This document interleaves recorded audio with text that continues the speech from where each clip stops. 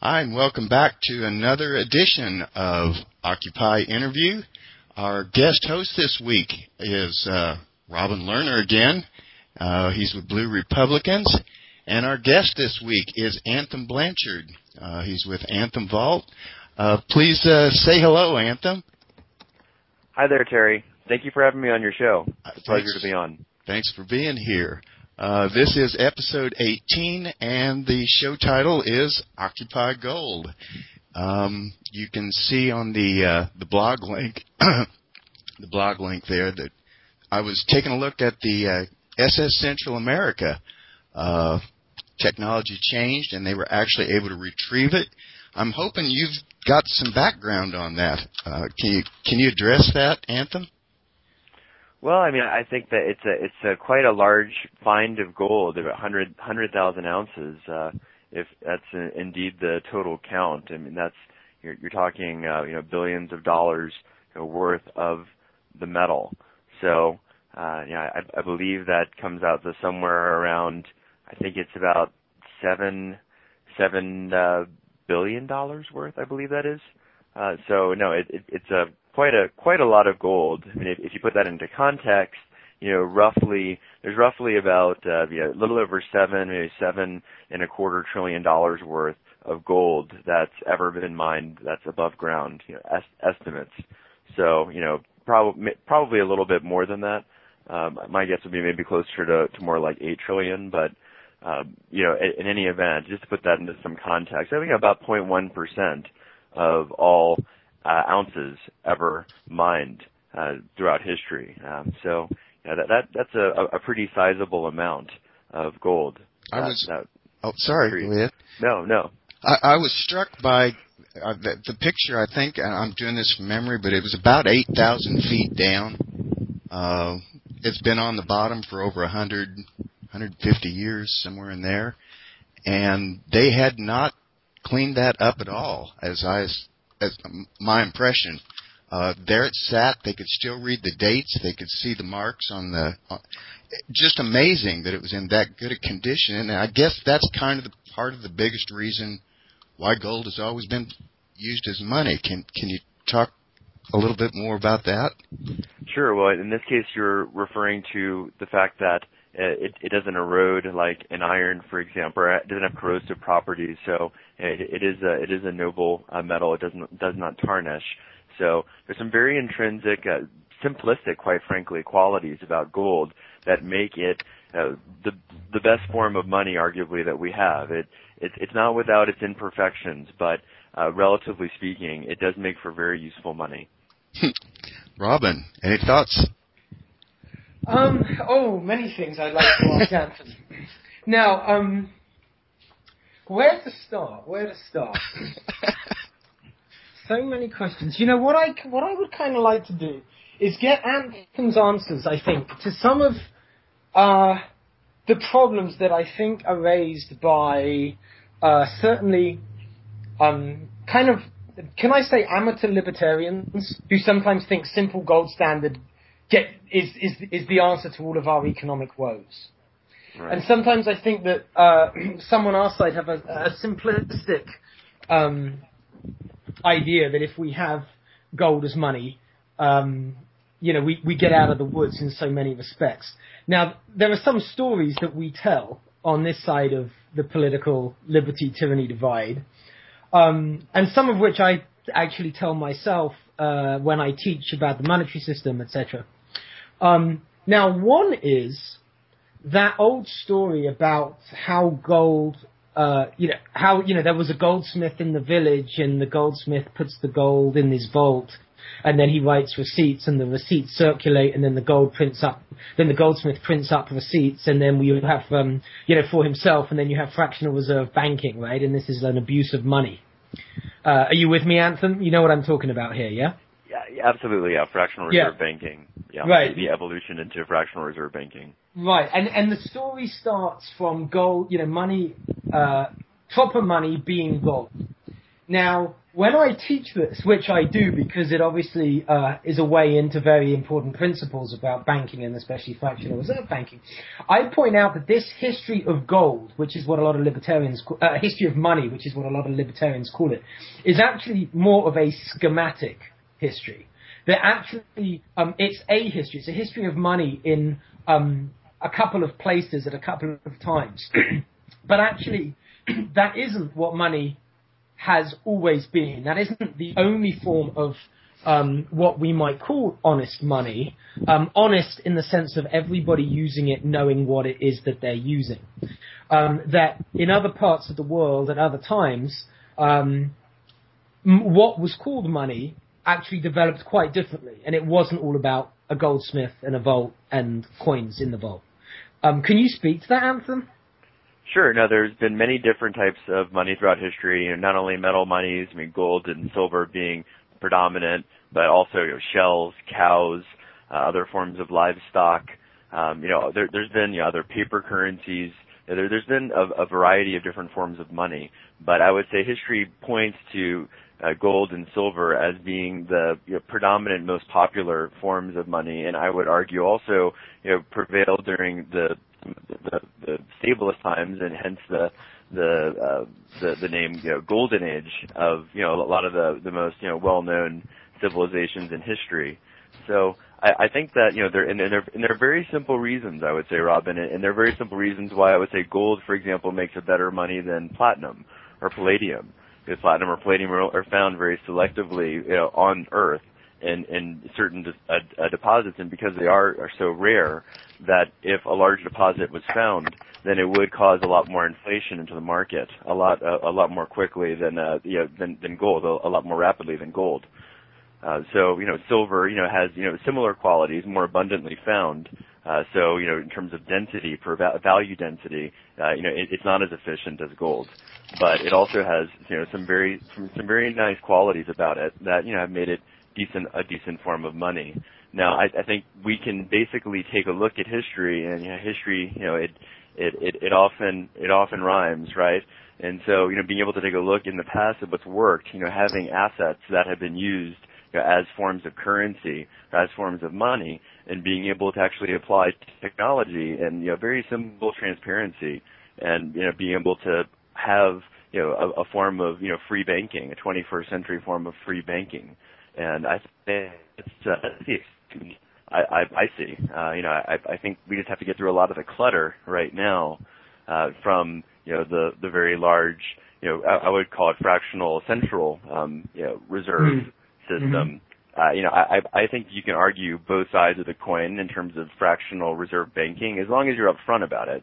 Not if you're being deceptive, of course, and you're claiming to, run, something that, it's really just holding people's property, like what we do at Anthem Vault, for example, where, we're just serving as a non-bank metals custodian, just like a title shop, basically, for, real estate deeds. So, we're just, affirming the accounting. And so that's different than, pretending like the old goldsmiths or maybe not even pretending, but kind of hoodwinking, perhaps, not being, fully transparent, to folks, and, perhaps, having fractional reserve lending to the extent people didn't realize, and all of a sudden, people get burned, and there's a bank run, and people lose their money. And, I think that we can avoid a lot of those issues by just being smarter with the way that we structure our financial systems, and it's exciting.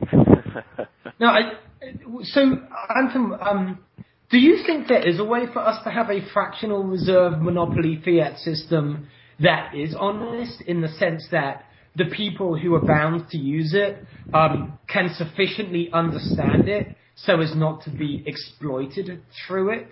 Do you think that's possible in principle?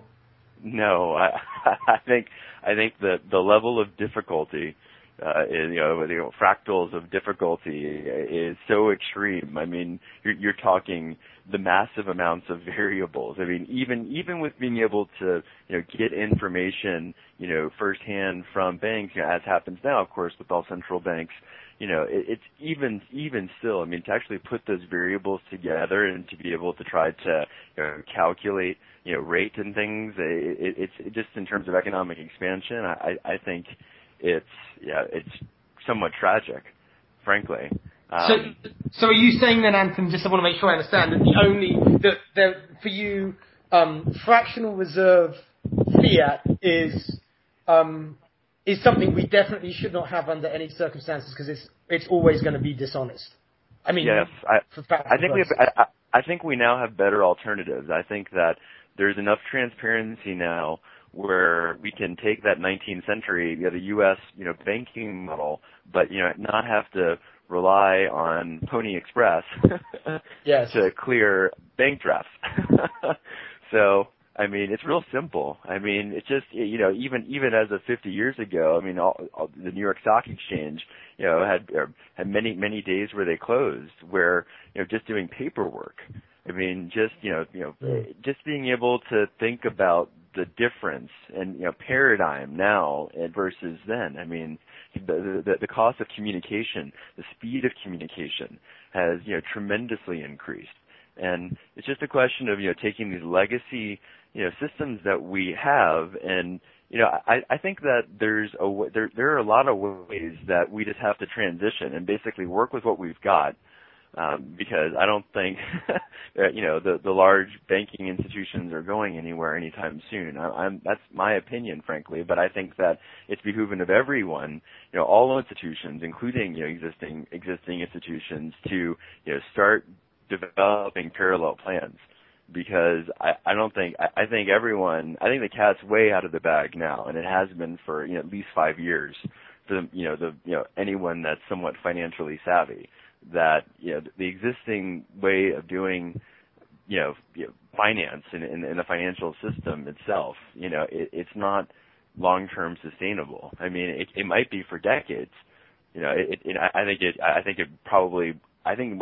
of the opinion more likely than not, you're gonna see it's gonna be at least 20 more years plus before we really see the existing financial structure start to show some, serious signs of instability. But, who knows? I don't know.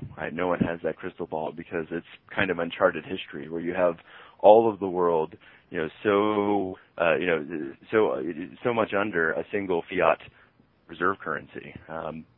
There's no real way to be able to gauge, in terms of the speed of its devaluation. So, it's a little bit sobering when you think of it from that standpoint, but I think the excitement is that we have all the technology that we need, and you're seeing so much development in cryptocurrencies, for example, and different micro lending and crowdsourcing, fundraising. And we're seeing these alternative systems being able to handle the same functions, the same work, as you had with these existing legacy type structures, but being able to do so efficiently and yet still work together, with legacy structures. Companies get big enough, then, they'll be listed on a public exchange, for example, maybe from, crowdsourcing as one example, or, being able to work with existing bank accounts in order to, accept, funds from Prosper to do micro lending to someone. So, they're working through, a financial institution to get, the rubber stamped, regulatory license in order to get a model together. So, I think it's behooving to all of us to kind of figure out ways to, work with what we've got just to try to get us to, a better place faster. And so can you just trying to fight. No, that makes sense. Can you just tell us, Anthony, then, I don't know, so this is going to be a short question that I know could have a very complex answer, but make it as simple as possible. Okay. Can you describe for us the national monetary system that you would like us to be under in an ideal world? How would it operate? What would it be and how would it operate? Well, in an ideal world, we wouldn't have legal tender laws that mandate that we have to accept a currency by decree, whether it's private or public. So we wouldn't have those laws. We also wouldn't have any capital gains, arguably on any goods, but especially on goods that were specifically used as currency, which you could argue could be many, many things. But I think that it's vital to take away barriers to allow the best money systems to thrive, because ultimately that's what's going to make trade as efficient as possible. It's going to make our world as prosperous, as joyous, as enjoyable as possible, and that achieves my goal in life. I want to live as much of an enjoyable life as I possibly can. And so I think that those are all paramount items to have removed, and then let the free market decide, let people decide, let's leverage technology, in its transparency, and let bad institutions fail. But does this mean that you would not have? That's simply what I would do. Does that mean, Anton, that you would not have a national currency, that all currencies would be privately competitive? I mean, in an ideal world, no, yeah, I would not. Now, you mean, to stick me into the position of controller of the currency. I mean, you can't just, I think, it's a little mad to think, well, we could just go in and then just turn off all the levers on day one. I mean, Sure. You have to, there's an unwind, there's transitions. I mean, but yeah, ideally. Yeah. Well, I'm gonna ask you about that transition, but first I want to ask you about the fact that if you have government taking taxes in one currency, then you don't actually need tender laws, because you generate by force a demand for that currency above all others. So what do we do? And I'm sure that if we actually turned off legal tender laws, that nothing actually would happen, because the U.S. government accepts taxes in U.S. dollars, Federal Reserve notes, and so the demand for those notes will remain ubiquitous. That's right. So in this ideal world, do we have to have? How do we handle that? Do we have to have no taxation, or does the government have to accept payment in any of the potentially myriad currencies that are privately created? Yeah, in an ideal world, I think yes. I mean, I think a lot of the exchange mechanisms are fairly easily automated at this point, and so that's kind of almost a non-issue at this point, which is nice. So, and then okay. I think in terms of any other considerations, I think it's difficult to say. I mean, it's difficult to say because currency is such a complex topic, because it does touch virtually every aspect of the economy. I mean, every aspect of an exchange of goods or services, it typically is going to involve currency. So, okay.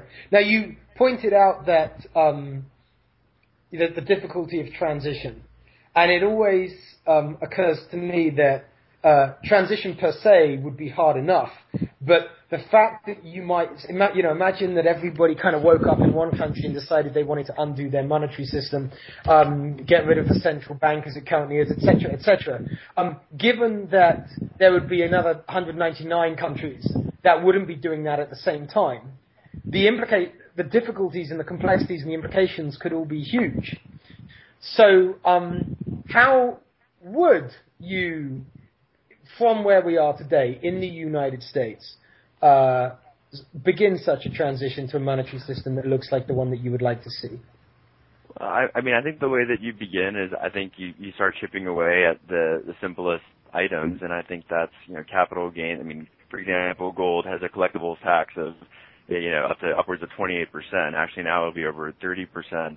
Effectively, capital gains, like many other equities and investments, starting January of this year. So, I'd love to be able to see at least gold get treated like all other currencies at the very least, and be taxed in a similar manner. And just as a start, but ultimately getting the taxes on any kind of currency, any asset that's used as a currency down to zero.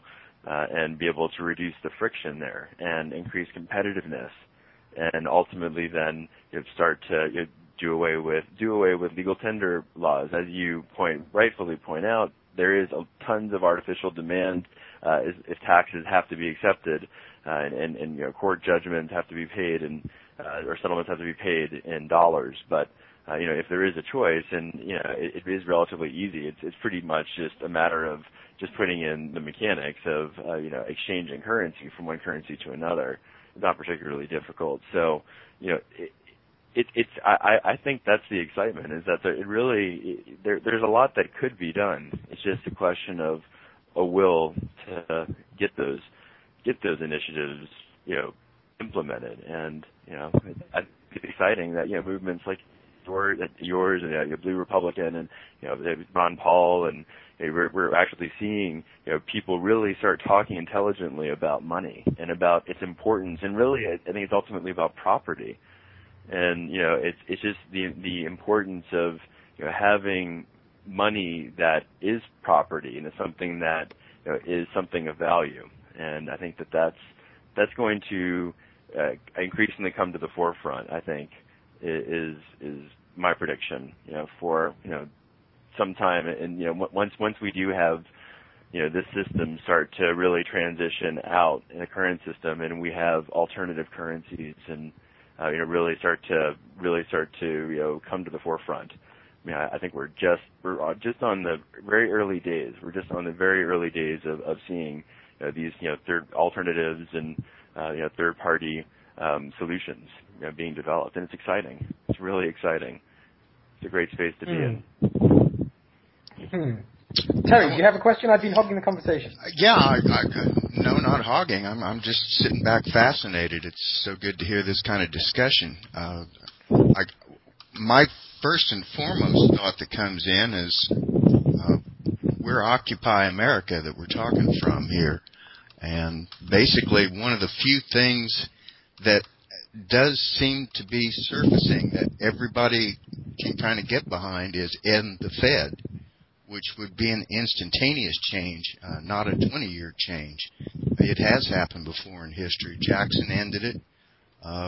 You can make a case for, in fact, a historian named Charles Beard makes a case for the entire reason we have a two-party system was to resist that national bank. And they did knock it out by 1812. It was reinstituted right after that. That's a long story, too. I'm just saying that it seems to be one of those paradigm shifts that when it actually does happen, we'd better have some ideas put together on what do we replace this with. Because even in a prisoner of war camp, there is a currency there, cigarettes. Tobacco was one of the first currencies in America, largely because we weren't allowed to have gold reserves. It was limited. Any thoughts here? This could happen very quickly is the point I'm trying to say. And how do we get together? We better have a plan together for what happens if that does happen. Well, I think that's why seeing developments that are unfolding in cryptocurrency world and how government's deciding to regulate. I mean, as a bit twisted of the world is, or an indication of it, we're ultimately having at least some kind of notification from how government is going to classify, ends up being very important in terms of private sector actually deciding what to implement and develop as a solution, right? So we've had really positive judgments in places like Germany, for example, and I think that we're going to see other positive developments around the world as countries start to embrace the idea of having parallel tracks in terms of different payment systems and different, I think ultimately credit systems, and different. We already have that, different exchange systems, but really just seeing that blossom. And I think that's something that we I think it's important to learn about cryptocurrency. I think it's really just the start. But the amount of development in financial services that I've seen already get created, and it's just at the pace it's getting created, it's pretty astounding. So, again, not without many flaws, but I think all in all, Bitcoin makes for a really interesting currency. So, what would if you can? I'm a little confused on Bitcoin. I'm coming out of classical liberal economics here. I'm very, very shaky on somebody just choosing a currency that's not tied to anything. At the very bottom of the blog page, you'll see a Jude Wanniski article, Gold Polaris, where I think he's doing a really good job of explaining the classical liberal economics version, where basically there's still going to be a reason for having paper currency. Gold is heavy, blah, blah, blah. And Jude Wanniski doesn't see this as being a complicated issue at all. He's saying, look, guys, if you can print whatever kind of money you want to make, whether that's cryptocurrency, tobacco, whatever, but if you're getting people that are trading it in for gold, then you need to back off on that money supply level. If you see people, by the same token, that are trading in their tobacco for gold, that's vice versa, then print some more. Can you address that? No, well, I think that, you know, again, Bitcoin, it just has mathematical value, and yeah, in a world where we have, you know, fiat money that, you know, arguably just, you know, it really has zero value, but has value due to, you know, force and mandate. You know, and you're seeing all of the complexities that we have today because our payment system is intertwined with our credit system, and payment systems in general are very inefficient, you know, relative and expensive relative to the technology and what's possible and what is available in terms of digital payments. So I think that, you know, we're seeing the market at work ultimately, and I think that, you know, Bitcoin is just a step. I think that the innovation that's coming out of the Bitcoin economy, that they're just steps ultimately, but it's ultimately all of the functionality wrapped up within Bitcoin and the network, and, you know, that provides it with value. Now, barrier of entry. So can you explain that? Can you explain that, Anthony? Because, you know, a lot of Austrian and libertarians go on about the importance of money being an asset of inherent value. Now, a Bitcoin, kind of in quotes, is not that. And you used the term mathematical value. And you've just said something else about value being, you know, caught up in the functionality of the network, blah, blah, blah. What actually do you mean? What actually is the nature of that value, and why is it any greater than the value that accrues to fiat currency by virtue that you have to pay your taxes in? Frankly, it isn't. I would argue it's about it's got about as many pros and cons. They're just different pros and cons, and I think that it all points to the complexity of really just the erosion of property rights is really what I think it points to, because I mean, there's over, I think, $1.5 billion is the total value of all Bitcoins currently, you know, quote unquote mined, right? So, I mean, there's obviously people are ascribing tremendous amounts of value. Now, we know that there's been many episodes in history, and, you know, John Lawton, Tulip Mania, and all of these, you know, times in history where, you know, people have ascribed absurd values on, you know, certain systems, and, you know, maybe this will end up being another one of those cases. You know, it wouldn't shock me to see kind of the first, you know, these just, you know, quote unquote mathematical value systems of exchange end up imploding. But, you know, I think the fact of the matter is that you see how onerous it is for, you know, hundreds of millions, really billions of people in the world, you know, in terms of making payments and exchanging value, and the expense of the banking system, and, you know, just the lack of access that, you know, it just in terms of from an expense standpoint.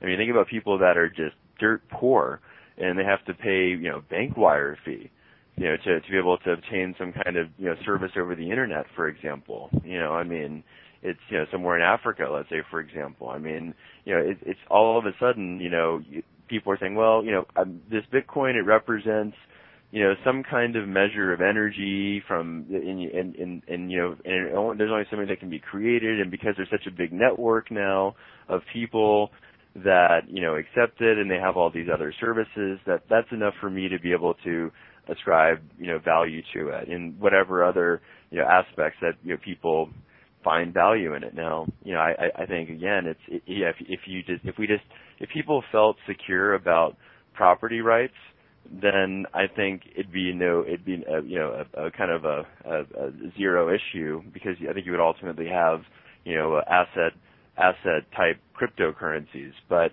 due to the regulatory environments that we live in throughout the world, that it's just, you start talking about a cryptocurrency that's created from any kind of centralized organization. I mean, if you have something physical, you have to have somewhere physical to store it. So, and that's right, the biggest con, and so the biggest negative.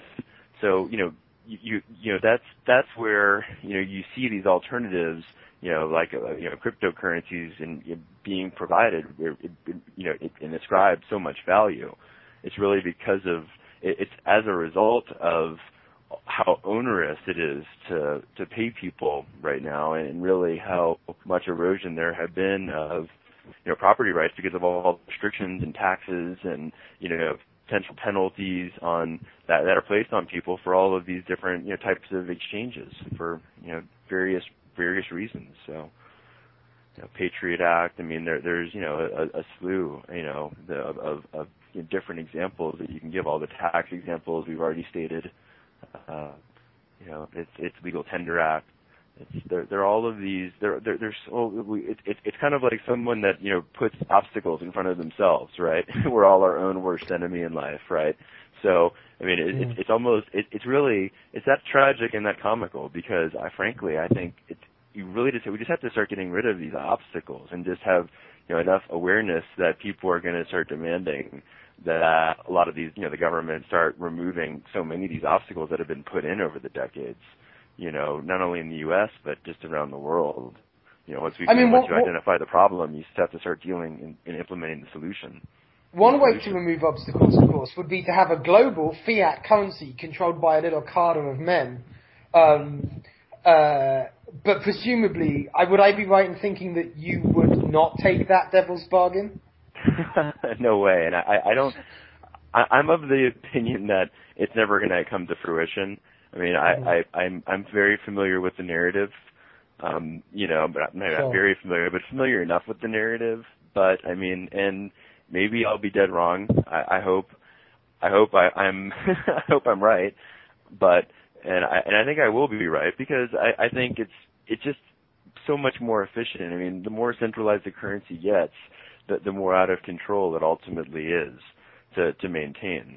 And it just would be it would blow up instantly. So in an I think.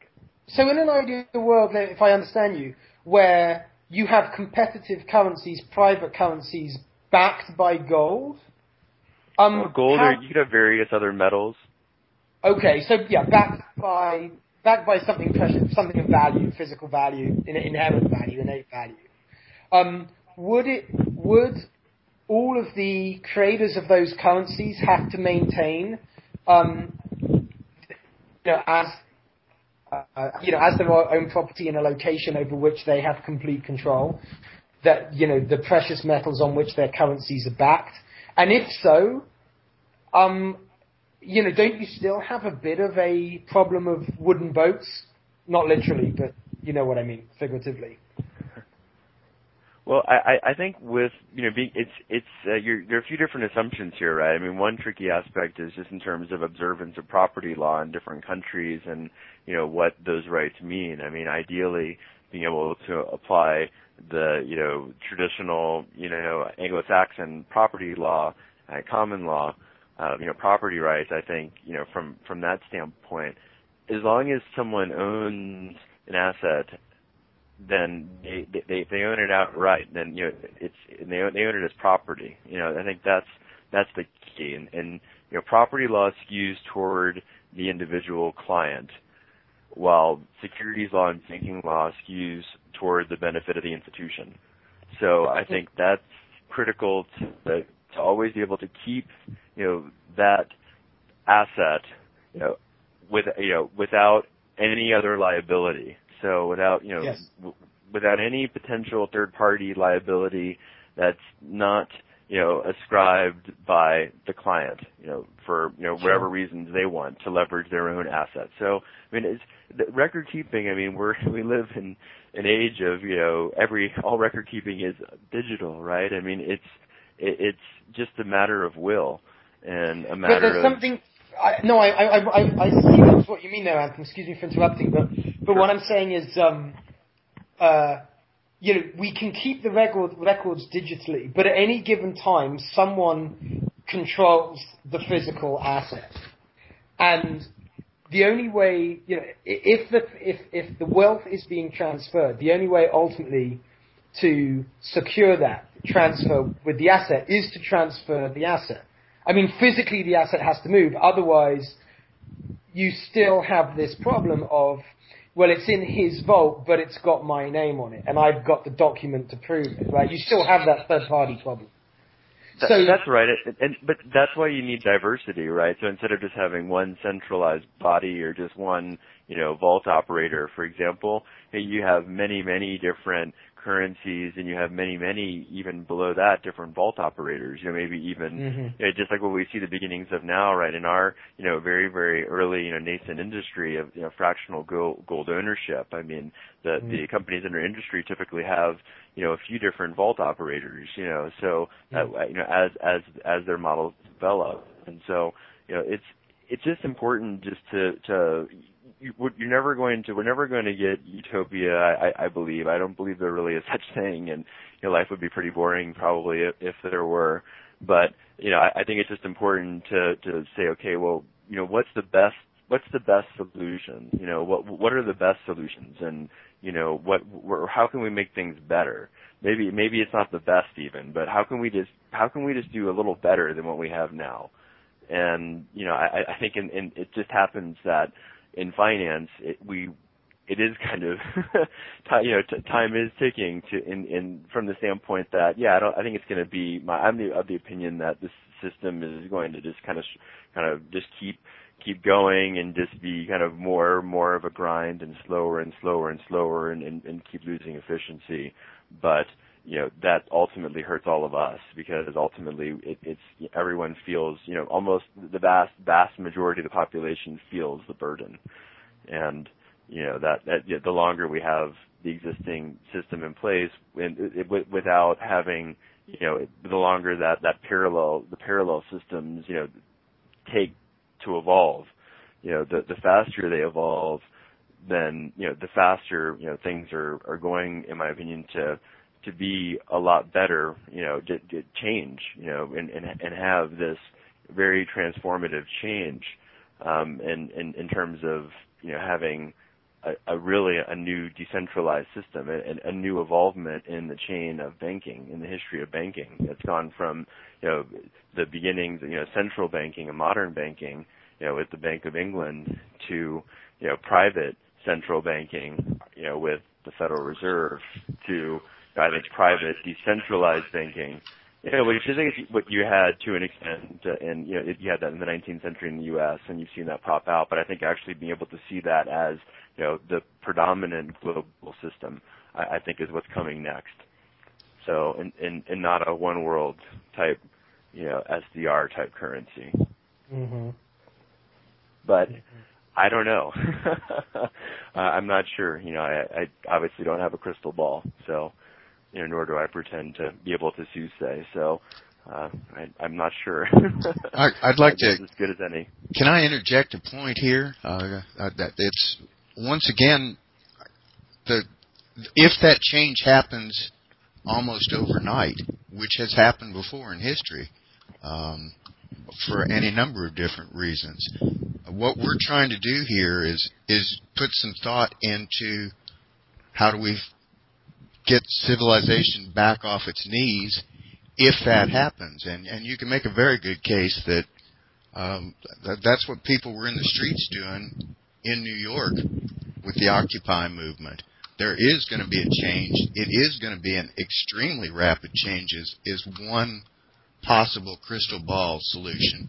And if so, then what we're doing right now is trying to get some kind of idea of what different options do we have.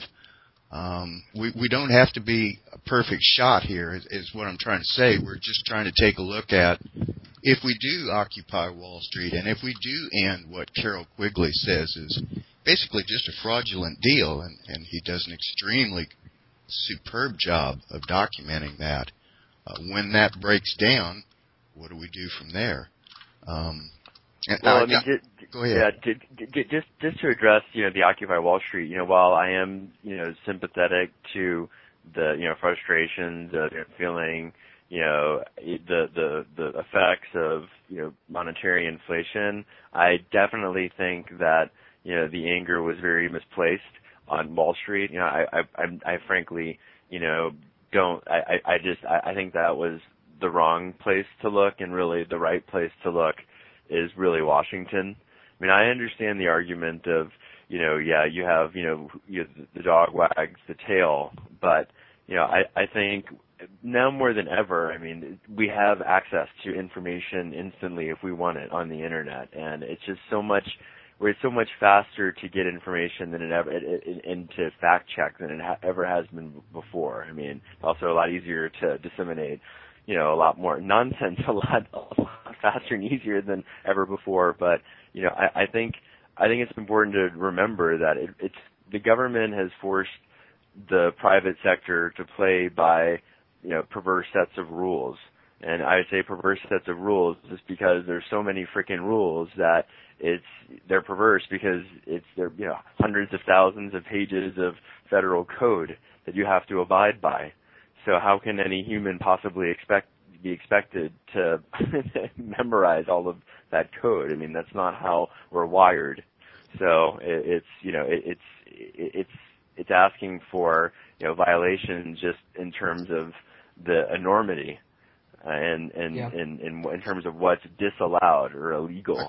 I think that's a superb point, and really that's, once again, what we're trying to take a look at here is, simplistically, it's very easy to say, get rid of the current system, but replacing that system, that's a little trickier. And basically, if we take a look at the blog there, we're talking about the end of the Jesse James gang. There was a group of people that were trying to steal money from a banker, specifically Aldrich Ames. But the problem they ran into was, well, it wasn't Aldrich Ames's money.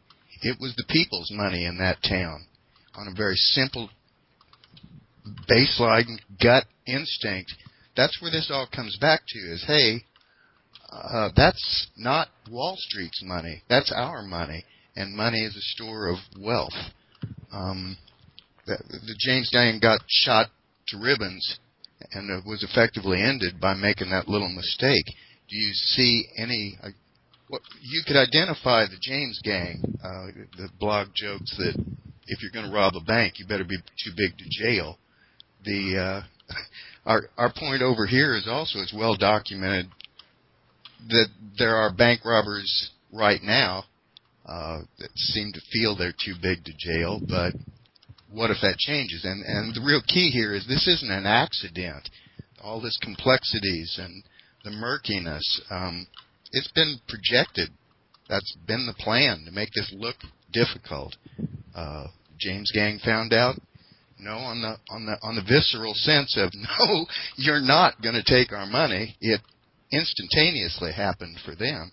Can you get that? That's kind of the point we're looking at here. Is it, when we get out of the abstracts, we're talking about people's lives. And Robin, again, I wish you could kind of touch base, because this has you did an article there that's absolutely superb, but can you kind of touch base on why this is, when it comes right down to it, each individual needs to figure out what we're going to do here? This is a survival issue. Hello? Anthony, go ahead. Yeah, I'm here. Did you want Robin or my or me to answer that? You should answer it. You want me to have a crack at that one? Okay. Yeah, go ahead. Okay. Well, I mean, again, I mean, I think you have to, you look at the equities markets, and when you have bouts of hyperinflation or extreme inflation even, and you see people turning to the equity markets because that equities ultimately represent a currency of a company, right? Or a currency of that whatever that exchange traded item is. Now, in terms of understanding credit risk and counterparty risk, I mean that's a whole other animal, and that's why even Warren Buffett and some of these huge well-known names in equities have said traditionally understand the risks of being having your shares at held with a bank custodian, because there ultimately is credit and counterparty risk there. So you want to hold those shares privately. So, but that's maybe a subject for another show.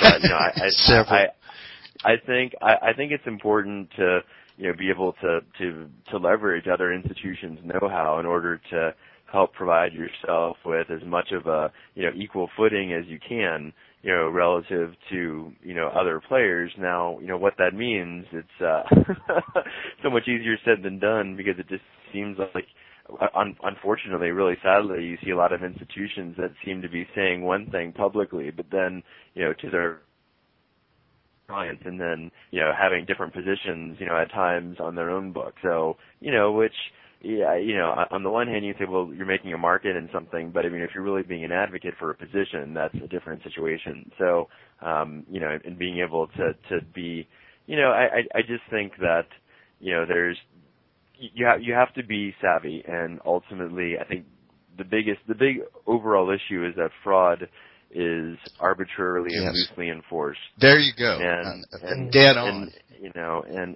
And selective, and it's also very murky, in terms of what is considered fraud. So, there just needs to be a lot more simplicity, and I think, unfortunately, the reason that there's so much complexity is because the government has a monopoly on money, and and ultimately, that anytime that you have a single entity, performing, some type of task or service, whatever it is, you're ultimately going to have extreme amounts of inefficiency. It's just the nature, of the situation. So, I mean, that's why I'm actually, I'm really excited about a lot of things like, freer travel between countries, or, having easier immigration between countries. I think that can make a lot of our lives better, because it gives us choice.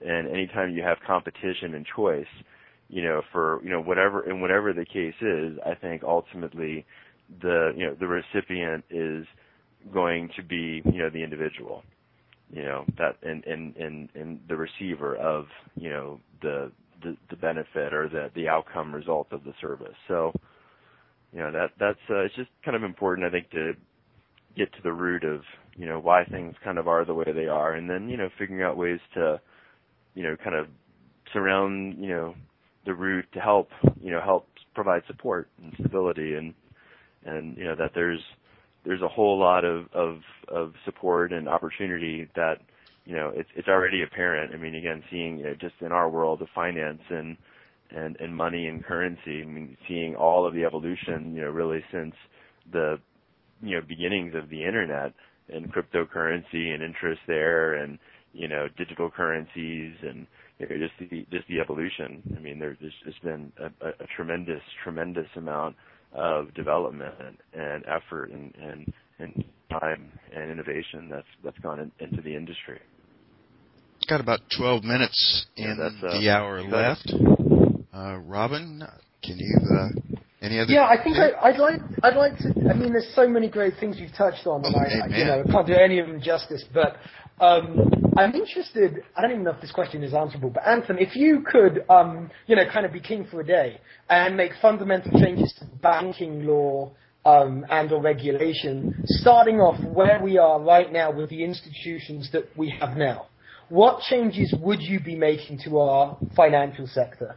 And I asked that question completely on board with you, that we have a state corporate, state financial corporation axis that in which the everything is so complex that fraud can't even be identified, but it's highly facilitated by this system. for the benefit of everybody on that axis, it seems. But what changes would you make, just in terms of the nature of banks and banking and the regulations that govern them? Well, I mean, honestly, my first caveat is that I really don't know enough about being a bank regulator to even pretend to provide anything more than just very kind of broad strokes, because that there's my view would be to try to not be disruptive, but understand that we need to usher in other solutions around, and really you have to really lower the barriers of entry for others to be able to have competitive solutions around you. So for me it would be more, I think, a question of items like the Patriot Act and a lot of the revisions with the Patriot Act and some of the restrictions there that you see on non-banking institutions, for example.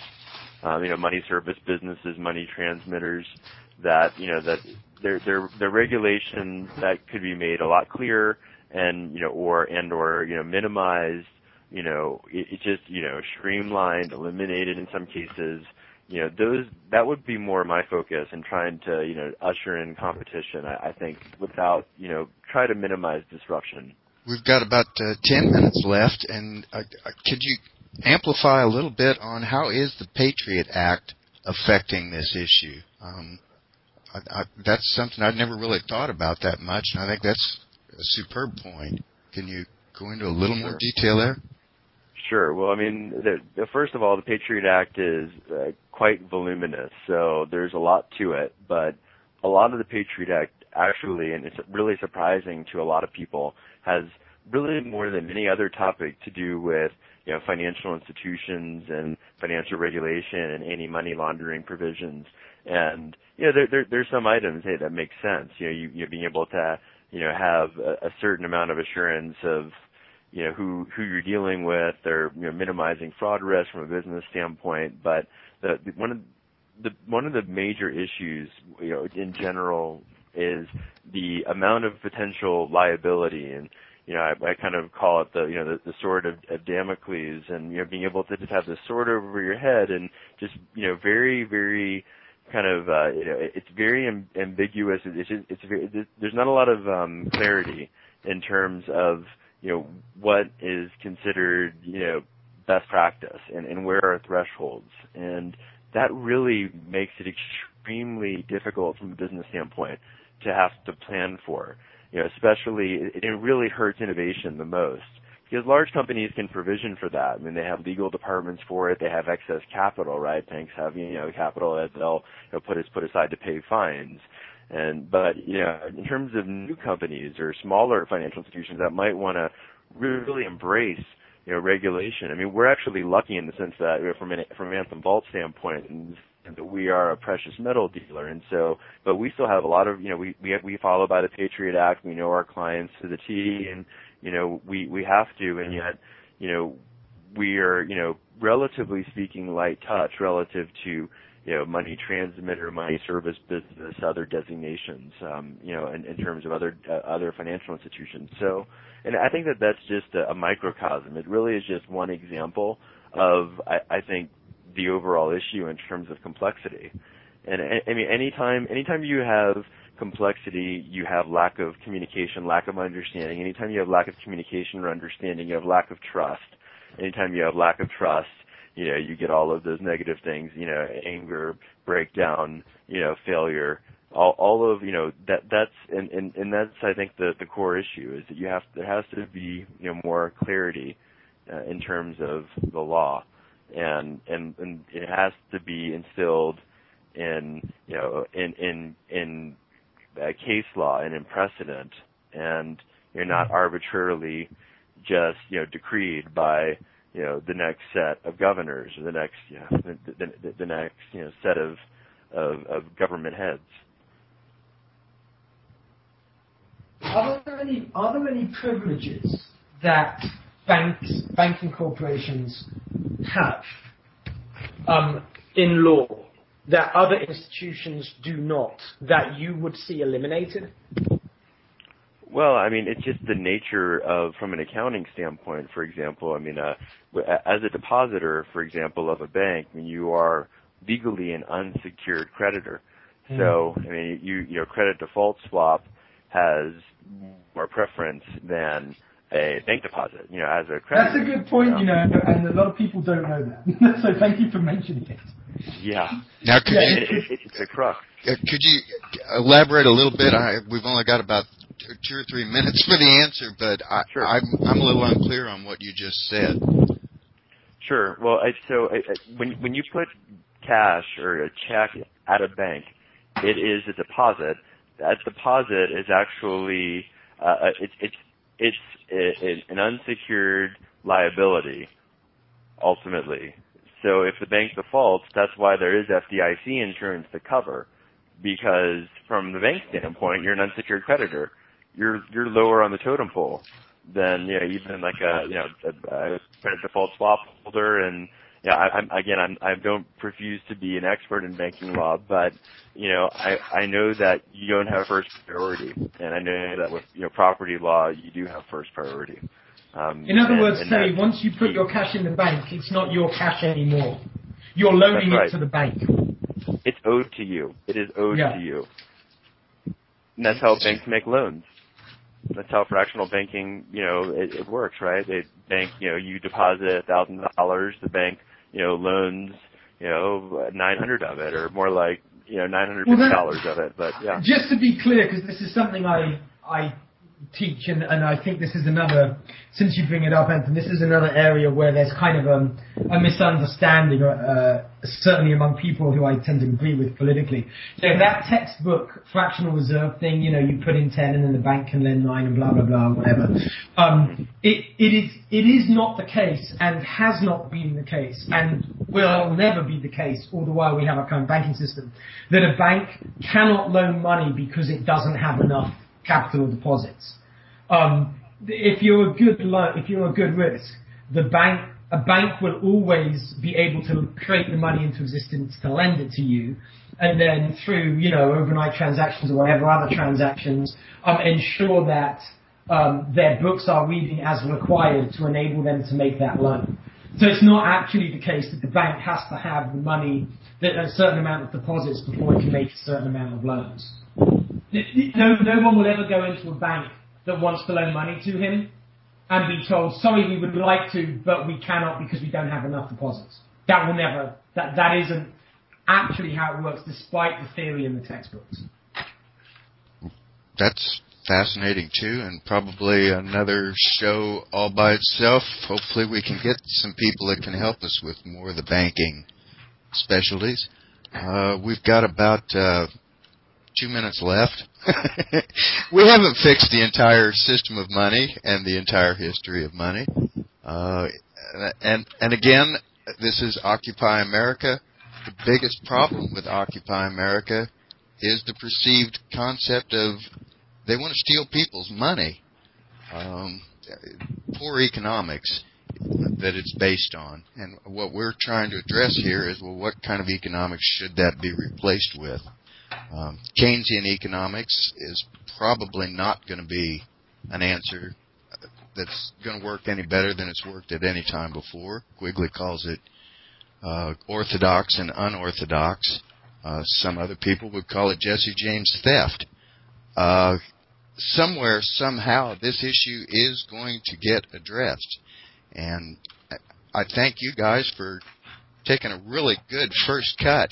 This is the first time we've actually tried to even have a discussion over this issue, just simply because it's not easy. Any last thoughts, guys? 2 minutes left. Anthem? Well, I guess just real quickly, thank you again for the opportunity, Terry, and thank you, Robin, as well. And thank you. It's been great. I appreciate that. Just to give us a little quick plug, if I can. Anthem Vault, we're trying to help provide people with, a parallel alternative and insurance for their bank deposits, insurance for their stocks and their stock brokerage account in the form of physical gold and silver that they own. We vault professionally for them. We insure for them.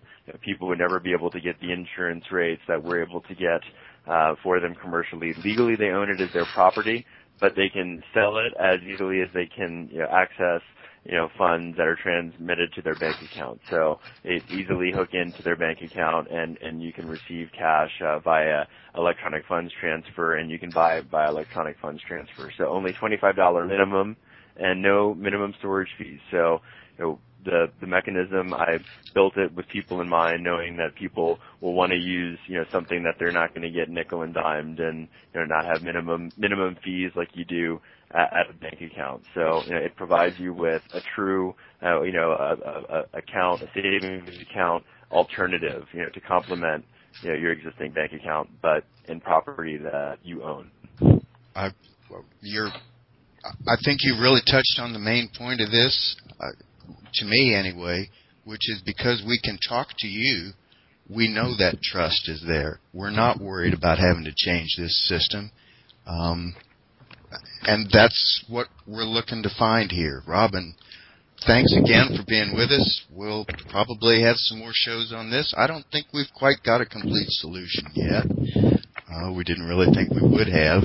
But it's sure great to take a first crack at being able to address the problem. Guys, it's been a great show. Thanks for standing. And we look forward to hearing from you all again.